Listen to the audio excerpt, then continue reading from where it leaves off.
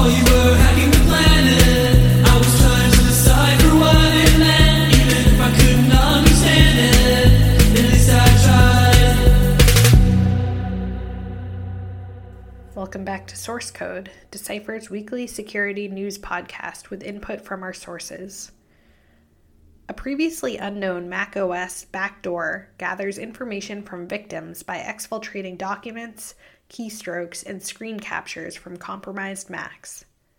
The backdoor, which ESET researchers called Cloud Mensis, was discovered in April and disclosed on Tuesday. Researchers don't know how the malware is initially distributed or who the targets are, but said its limited distribution suggests it may be used as part of a very targeted operation. Makatian Leviti, senior malware researcher at ESET, said the malware isn't advanced, but it has powerful spying capabilities and the ability to leverage various Apple vulnerabilities to work around macOS mitigations.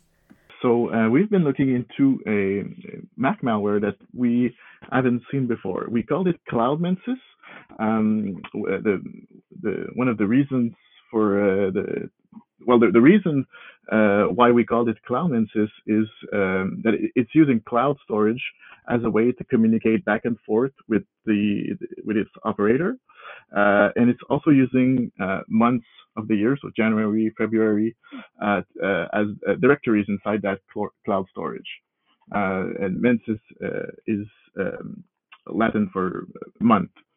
One of the interesting takeaways from Cloud Mensis is that there's a clear intention of espionage by looking at how it's built.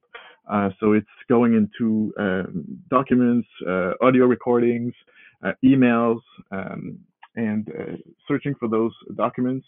And there's functions to exfiltrate what the operator thinks is interesting to them.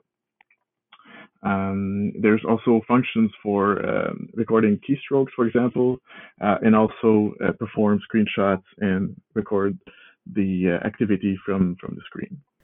Once downloaded, the malware proceeds with exfiltrating documents, screenshots, email attachments, and other data. The malware also exclusively leverages public cloud storage services to communicate with its operators.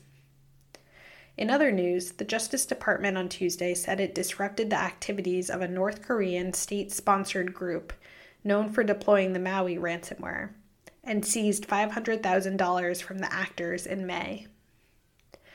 These seized funds include ransom payments made by two healthcare providers impacted by the Maui ransomware in the past year. A medical center in Kansas was hit by the Maui ransomware in May 2021 and paid a ransom of $100,000 in Bitcoin to attackers. After the Kansas-based medical center reported this incident to the FBI, U.S. authorities were able to identify the ransomware family and trace the cryptocurrency back to China-based money launderers. In April 2022, the FBI became aware that a medical provider in Colorado was hit by the Maui ransomware after a $120,000 Bitcoin ransom payment was made into one of the seized cryptocurrency accounts. The ransom payments recovered by law enforcement will be returned to victims. This announcement clarifies a recent advisory in early July by the U.S. government where it warned that North Korean attackers were using the Maui ransomware to target healthcare and public health organizations. Maui is a relatively new ransomware strain, with the samples seen in intrusions being compiled in April 2021. Finally, this week Decipher talked to Intel 471 CEO Mark Arena about the top trends in cybercrime, including concerning challenges in dealing with ransomware attacks. The following is an excerpt from the Decipher podcast, which can be found on the Decipher website. Yeah, I think like I said at the start, it was the massive impact. I mean, I always knew cybercrime was impactful and getting worse, and it's certainly gone. Last 8 years, every year's got worse. I think ransomware has just kind of put it at another level, and I don't think I expected it to be as bad as that, and the amount of resources governments are now spending on to fight it. I've seen that. I think the other interesting thing is the links between nation states and financially motivated cyber criminals. I mean, there's it's been happening for 8 to 10 years in Russia. If you look at an actor who used the nickname Slavik Bogachev is his last name, has been indicted publicly in the US.